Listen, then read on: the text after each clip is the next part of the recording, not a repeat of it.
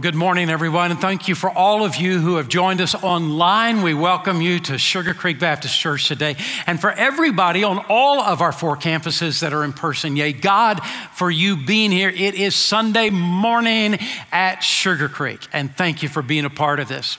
Today is the last message in our series, Because He Lives. This song for the last 50 years have been a blessing to our life. It's so many times has encouraged us. It has turned our fear into faith. It has been a wonderful and powerful song in our life. Because He lives, I can face tomorrow. Because He lives, all fear is gone. Because I know He holds my future, and life is worth the living just because He lives. It's that last phrase I want to talk to you about today, that life is worth the living. Even when we're going through hurt and heartache and difficulty and struggle, even when it seems like everything is falling apart, life is worth the living just because He lives. I want to talk to you about that very thing today. Robin Williams was an incredible comedian. He was probably the greatest improv actor of all time. I can't imagine anybody being better than him. I came to know about Robin Williams because of a show that he starred in early on called Mork and Mindy. I think that sitcom Mork and Mindy had to be the most boring show I guess I'd ever seen. I just could not watch it. It just didn't make any sense at all to me. But every so often I would tune in because I just wanted to hear what was going to come out of his mouth. I mean, I couldn't believe this guy and how he could speak and what things he would say. And the truth is, he didn't follow the script. I came to realize he didn't follow the script. And that woman that played Mindy, poor woman, she had to be so on her toes because there was no telling where he would turn the show. He would just go crazy. He was just a fun guy to listen to. And then when he became an actor, not every one of his movies, but there were several of his movies that was just so interesting and so entertaining. Who will forget Mrs. Doubtfire? And that show, and Good Morning Vietnam, and Hook. He took that whole idea, and the writer of the show obviously did, but he did so well with it, took the whole idea of Peter Pan and sort of twisted and gave it some new meaning, and with the movie Hook, and then Night at the Museum. I mean, there were just so many good movies that he was the star in, and he did such a great job with it. But as time went by, Robin Williams' movies became darker and sadder, all the way to the end. And what we didn't realize is that in real life, he was struggling from acute depression, deep depression in his life, and a sense of loneliness and disconnect, isolation. This last week was the 7th anniversary of his death. I can hardly believe that 7 years have gone by since Robin Williams died. And I thought about where our country is, that not everybody obviously, but so much the feel in the country is desperation, and depression and isolation. And it's doing crazy things. I mean, there are times in which I think I'm living in crazy town, and I don't mean Houston, I just mean the world, the country. Crazy town. A couple weeks ago, whenever it was, the 2 women who were at the concession stand at the Atlanta Braves baseball game, and they're just standing in line, didn't know each other, and they got in a fist fight. A fist fight in the concession stand. They don't even know these people, who each other are. And the picture that we got to see in the news was they're on the concrete just slugging it out. Why? Was the hot dog not good? I don't know what was going on. But it's just crazy. And then every week we hear of somebody on a flight hitting somebody else and hitting the flight attendants, and I mean, just going nuts. And then Kathy and I were talking about this yesterday, the guy that had road rage, and he stopped at a stop sign, and he got out of his car, and he threw an axe at another car. Who does this stuff? There's just so many people. It just feels like craziness is going on all around us. Depression and isolation. And there was a guy in the Old Testament, one of the characters of the Old Testament is one of the most godly human beings probably that had ever lived.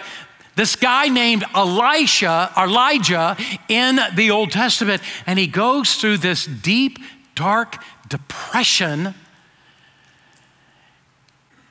And why? I mean, you wouldn't have expected it, not from this guy. That he experienced, both he and his protege, Elisha, experienced more miracles, more of the outward expression of the power of God combined than any other people in human history outside of Jesus. And yet there he is going through a time in his life so dark, so deep of depression. What happens in that story that causes? I want to look at that story today.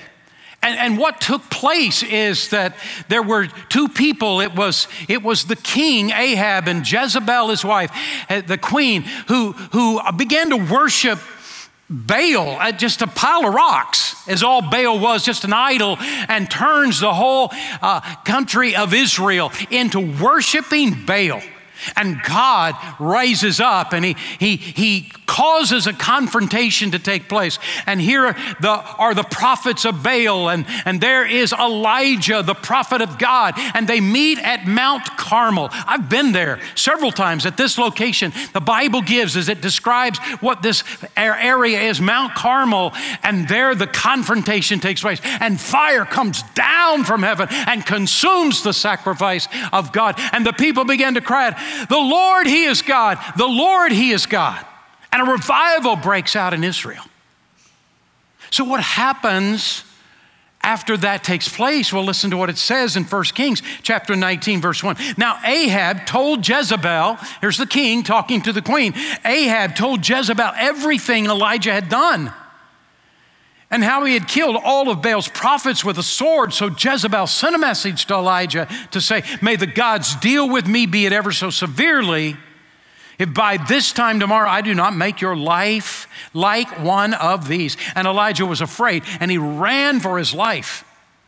And when he came to Beersheba in Judah, he left his servant there while he himself went a day's journey into the desert. And he came to a broom tree, and he sat down under it, and he prayed that he might die. "I've had enough, Lord," he said. "Take my life. I'm no better than my father's."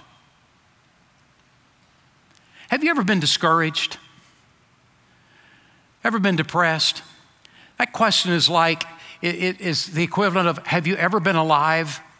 Because haven't all of us had times in which we've been so discouraged in our life and so disappointed with things that have happened and even just depressed in our life? And some of the greatest men of all time, some of the greatest characters in the Bible of all time have times in which it just feels like that the wheels have come off and we are so discouraged and just want to quit. Just quit the team, quit the job, quit the marriage. Just, oh God, I just want to quit.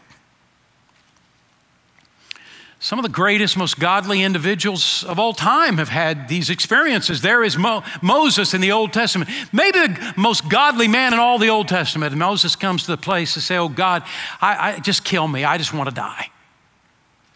And Job, as he is going through all the things he's going through, just says to God, "God, just get it over with. I don't want to live anymore."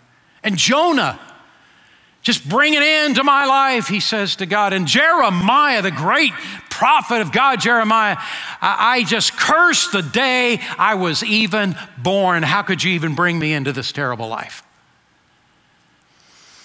There are people that say, if you're really a godly person, you'll never experience depression or discouragement. And I just think, well, that isn't true. That's just not true. I'm not an expert on the subject of depression but I know it's real. I know some people go through the depths of it. Maybe it's because of some chemical imbalance. Sometimes it is, and sometimes it's physical and emotional. And there are some people that experience an acute depression.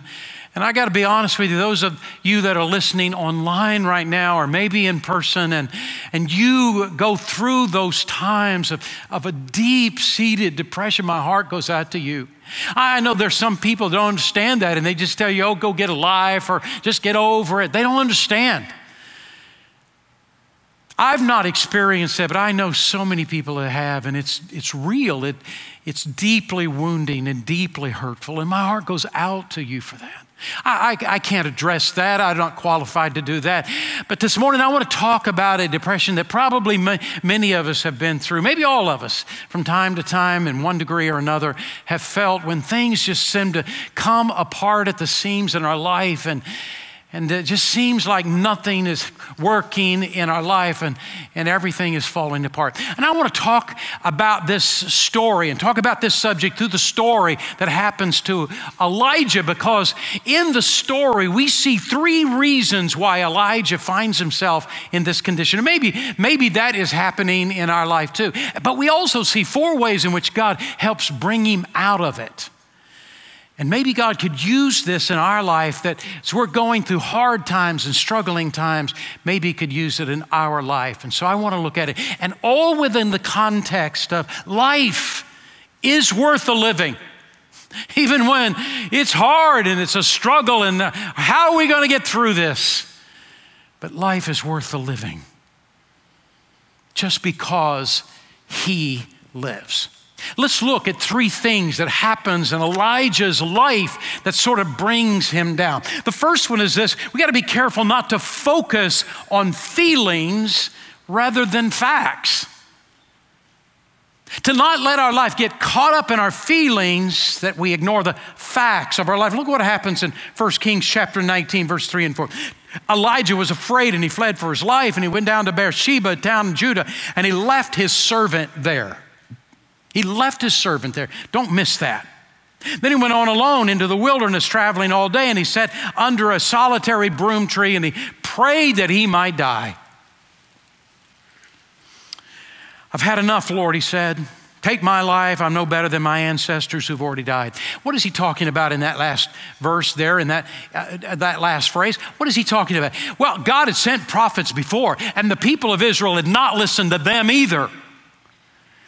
And now he's saying that, and they don't listen to me either, God. I'm as bad of a failure as all the other guys. That's what he's saying. And then notice what he says in verse 10. I have zealously served the Lord God Almighty, but the people of Israel have broken their covenant with you. They've torn down your altars and killed every one of your prophets. And I am the only one left. And now they're trying to kill me too. The problem with verse 10 is only part of it's really true. And the other part is a total exaggeration. And what is it? Yeah, he was zealous for the Lord his God. He served God. That part is true. And somebody's trying to kill him. That part is true too. But the people that are trying to kill him, that's Ahab and Jezebel, and it's mostly Jezebel. And God had already decided what he was going to do with Jezebel. And Elijah never had to run from her. God was going to deal with her. But in Elijah's mind, everybody's trying to kill me. And he's right that the people of Israel broke the covenant with God, but he is forgetting the fact he's just experienced revival. And they cried out, the Lord God is God. He's the true God. And they had a revival in Israel because of that moment at Mount Carmel. And he's forgetting all about that. And later in the passage, God says to him, by the way, you're not the only one that's following me, Elijah. You're not the only one. I got 7,000 people that have never bent a knee to Baal. You're not the only one that's being faithful to me. You know what he's doing? What's happening in his life is that he's exaggerating the moment. He's caught up in the feelings and the emotions. And the facts that don't fit the emotions, he's pushing them to a side. Don't we do this? Boy, I can really do it. I can really exaggerate my feelings. I can get caught up in my feelings and forget all about facts that don't really correlate with my feelings, and I can get in a tizzy.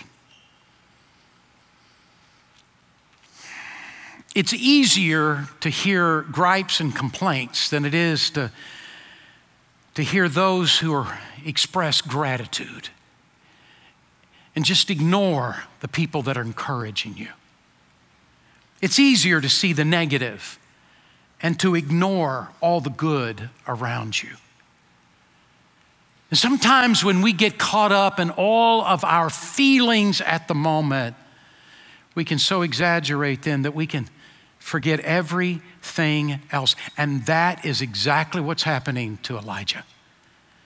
Our feelings tend to exaggerate the negative and ignore the positive. And I'm asking you the question, is that happening to you right now? I mean, just being honest with yourself. Backing up and letting yourself get away from the emotions. Is it possible that that's what's actually happening in your life? There's a second thing that happens for Elijah in the passage. A separation from supportive relationships can cause us to end up being very discouraged in our life. Look what happens in verse 3 and 4. Elijah was afraid, ran for his life, came to Beersheba in Judah, and he left his servant there. He left his servant there, and while he himself went a day's journey in the desert, and after a day, he is so depressed, he is so discouraged. Oh God, just take my life. Don't overlook, as you're reading the passage, that phrase that he left his servant there. Now, that word servant needs to be understood in the context of that day. That guy that was accompanying him was more like a trainee. He was more like a disciple. And he was a friend. In fact, he was the only friend. He was the only person with flesh and blood who was being supportive of Elijah in his life right then. And Elijah should have never left him there. He should have had that guy with him all the time. But for some strange reason, he left his servant there and he went on a day's journey, and didn't take but just a day. He was so discouraged, nobody encouraging him. And he fell into a terrible depression. He ended up getting totally wiped out. You know what? Every single one of us need encouragers. All of us do. And every person around us, God needs to use us as an encourager to them. All of us need it. We can't do it by ourselves. It was in the playoffs in 2016. There in January 2016, the playoffs between the Minnesota Vikings and the Seattle Seahawks. They were really a similar team, and there they were in the playoffs, and they were playing each other, and they had played just pretty much the same. Got down to almost the end of the game, and there was just 1 or 2 points difference. The Seahawks were up, the Vikings were driving the ball, and the Vikings got all the way down to the 27-yard line of Seattle. 22 seconds left in the game. And it's now 4th down. But on that last run, got to the 27-yard line. They got so excited. The Vikings got so excited because they had the secret weapon that wasn't really so secret. They had Blair Walsh, and Blair Walsh, their kicker, could hit anything. Inside the 30, he was perfect. All season long, inside the 30, he hit every single field goal. And when they got to the 27-yard line, everybody that was in the know, even in the stadium, watching on television, they knew the Vikings would win. Because Blair Walsh stepped up. They teed it up for him, and he kicked the ball, and he missed it. No one could believe their eyes. He missed it. And the Vikings went home.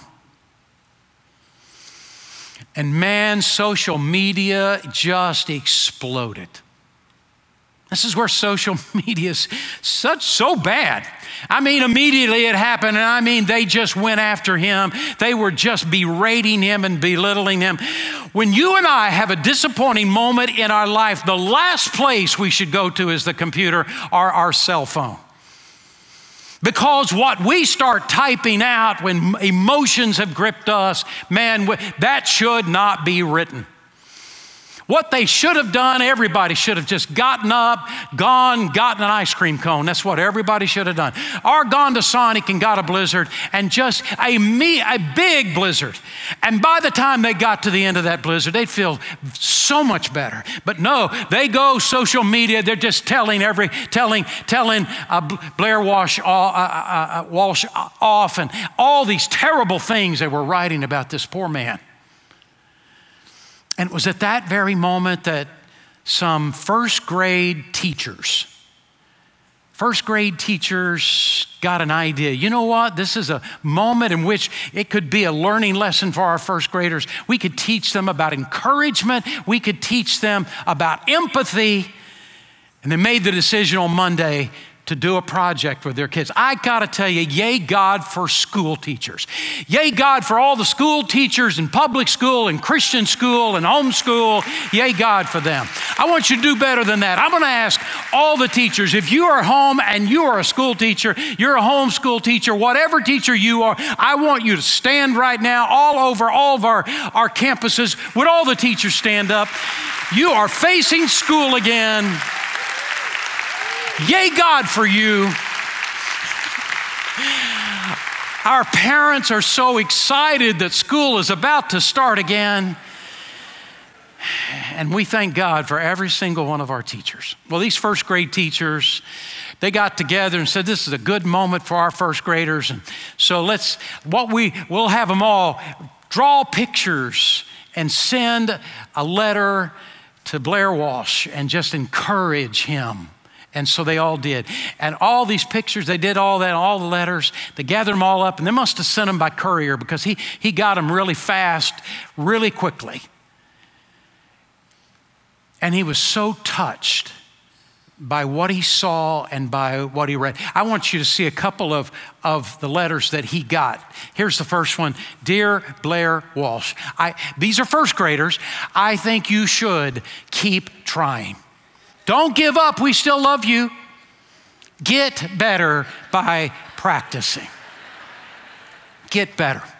Some of you are wondering why people are chuckling. I don't know. Okay, here's the second one. Dear Blair, I fell bad for you. Don't give up. You're still number one. Practice more so that you can get better at kicking. You're so good at kicking. So don't give up, keep trying. We still love you. I'm pretty amazed at first graders. I mean, these are first graders. I think they did a really great job. He got maybe 100 of these pictures and letters, and he was so touched. He was going to go home the next day, but he decided not to go home. He called the school, talked to the principal, could I come by? Of all things, the next morning, he came by the school and he went to every one of these classrooms, took pictures with all the kids, signed autographs. It was a banner day in that school. And when he was interviewed, he said this, he said, it was very touching to me. A lot of the cards were so pretty and creative, and I will cherish these letters forever. Everybody needs encouragement. Everybody does. You need it, I need it, all of us need it, and all of us need to be encouragers. Everybody needs times of support. So listen to what Hebrews chapter 10, verse 25 says. Let us not neglect our meeting together. Don't neglect our meeting together as some people do, but encourage one another, especially now that the day of his return is drawing near. This pandemic has brought negative patterns of isolation in our lives, especially spiritually. And what we need to do is be back. Be with each other. Sing songs of praise and sing them together as we're in the room. And you say, well, here we are. And you're right. Here we are. But for those who have not yet come back, There is something important about singing the songs together, being with each other. There is a sense of encouragement when we come together and we come and worship the Lord together. We hear the word of God together. There is a strength when we are together. You can be good by yourself, but you can't be great. You cannot accomplish the things that God intends to do in your life being alone. You need to be with the other members of the family of God. You need to be together. You need to come together. God intended us to be together, and that's why he says, I don't want you to neglect this meeting together as some people do, but come back together because it's encouraging. We need the encouragement. And I know some are saying, well, have you not heard of the Delta variant? And yeah, of course I've heard of the Delta. And Lambda, I understand, is coming next. And then after that, it'll be another one and then another one. And over the next 4 or 5 years, it'll be one after another after another. It's going to be like the flu. So what, are we never going to come together for the next 5 or 6 years?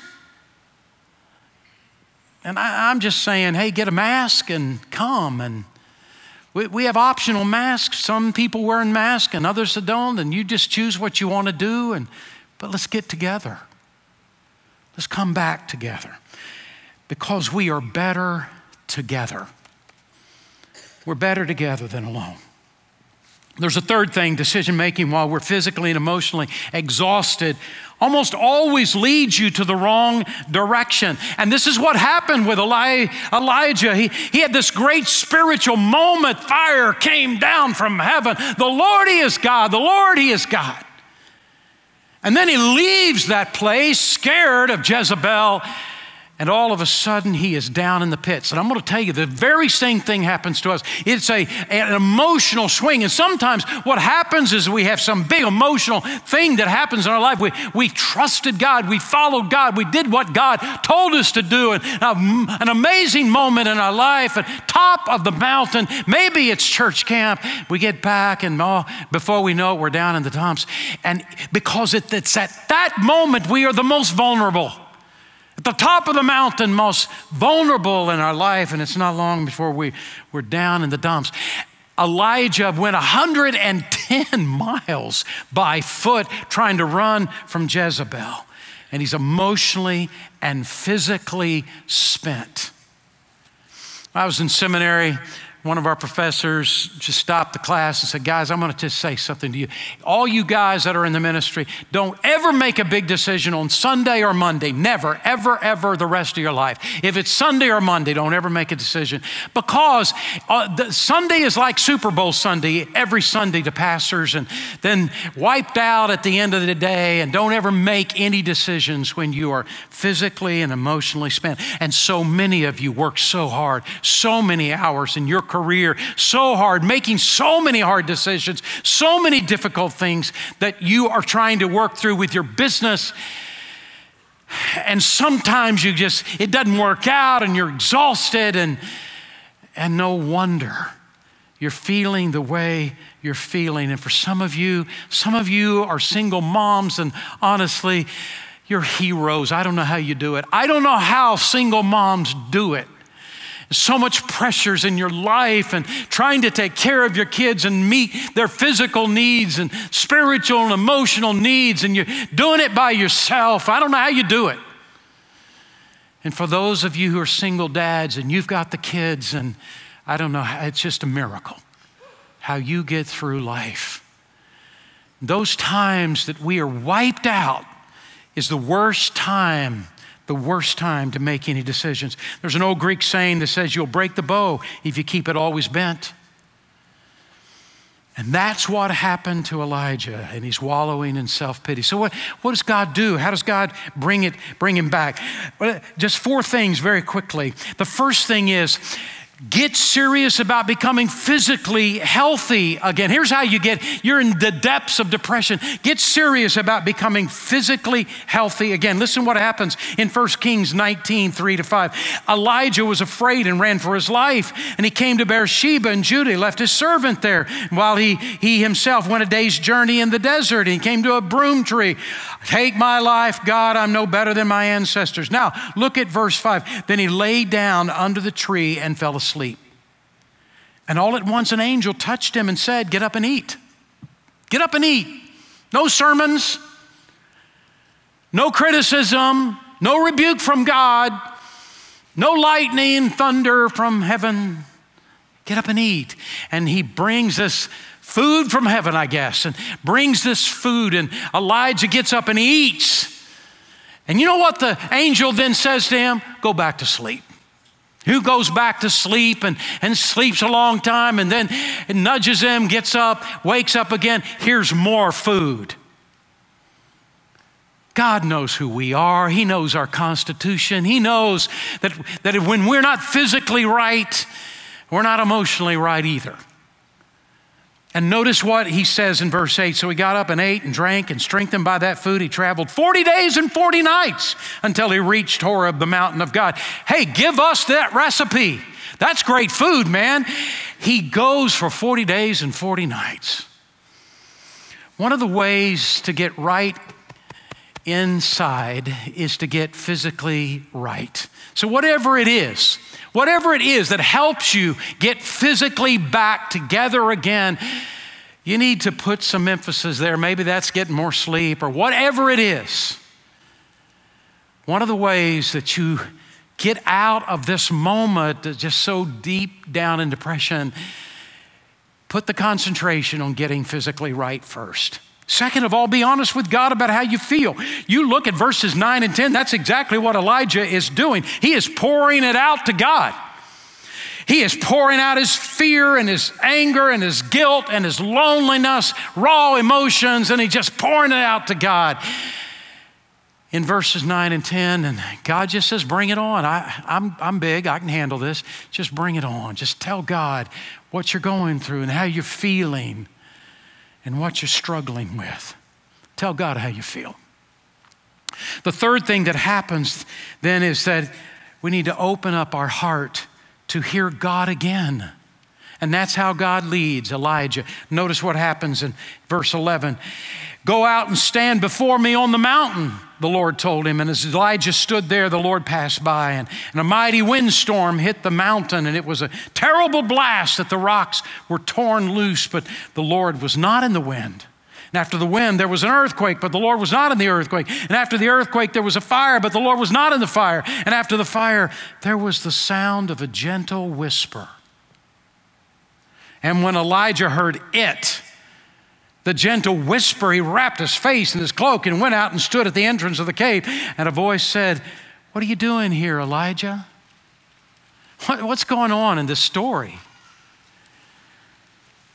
God sent the tornado, but God wasn't in it. Sent the earthquake, but God wasn't in it. Sent the fire. Remember the fire that came down from heaven earlier? But this time God wasn't in the fire.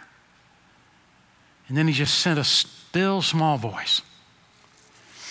The greatest moments of hearing God are not through the big dramatic events in our life, but rather through the times of the still small voice. Because at the end of those big moments is the time we can have the greatest crash. Where we hear God is in the still small voice of God. What is this voice of God? The greatest expression of the voice of God is the Word of God. It's the Bible. Get in the Bible. Start listening to what God is telling you in His Word. That's why we call it the Word of God. Hear the voice of God in His Word. What happens is that when we get ourselves physically right and we pour it out, told God what we're thinking and what we're feeling and going through, we open up His Word. It's amazing how His Word begins to speak into our heart, to meet the need we need at that very moment. Jesus said, my sheep hear my voice, and I know them, and they follow me. Begin hearing God anew and fresh. And let God give you a renewed purpose and direction. A renewed purpose and direction. So listen to how he ends this whole story. 1 Kings 19, 15 to 17. And the Lord said to him, go back the way you came, Elijah, and go back to the desert of Damascus. And when you get there, anoint Hazael, king over Aram, and also anoint Jehu, son of Nishmi, king over Israel. And anoint Elisha, son of Shaphat from Abel Meholah, to succeed you as prophet. What's going on? All this has nothing to do with this whole emotional thing that Elijah's going through, but yeah, it does. You know what God's saying to Elijah? Hey, Elijah, I'm not done with you. I'm not finished with you. You love me, I love you. I've still called you. I still want to use you. I got a new assignment for you. Here's some new things I want you to do. And God used that moment to re-energize him. Here we go again. I've thought about myself. I go through times and I just get so discouraged sometimes, and it's not often.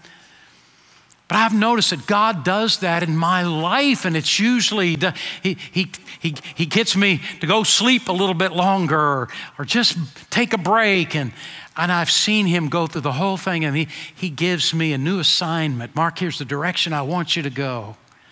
Maybe God will do that. Maybe that's the way God will work in your heart. And I'm going to ask you, would you open your heart to hear God again? Would you open your heart to say, God, here am I, send me. There's some of you that are listening online today, and God is really saying to you, would you give your heart to me? Would you come and know me? The God who loves you, the God who made you, would you give your heart to me today? Let me change you from the inside out. And there's some that are watching online and God are watching in person on all of our campuses, and God is saying exactly the same thing to you. Would you give your heart to the Lord? I was told last week 6 people watching online accepted Jesus as their Savior last Sunday. And maybe God's doing that in your heart too. Maybe in person, in just a few moments, you're going to see how you can connect with an online Next Step Center. Then do it. Talk to someone, one of our ministers, about how you can know Jesus as your Savior too. Make that decision to give your heart to Christ. And on campus, there's a Next Step Center physically on our campus. Go to the Next Step Center and meet God. Come to know Jesus. Get your heart right with him. Let's pray together. Father, we love you. Thank you for all you've done in our life. Now, Father, bless us. Move in hearts of those who are watching online, those, Father, today in person, and move in our heart that we might do your will, and you might take us out of whatever we're going through maybe, and help us get centered again in our walk with you. We pray in Jesus' name. Amen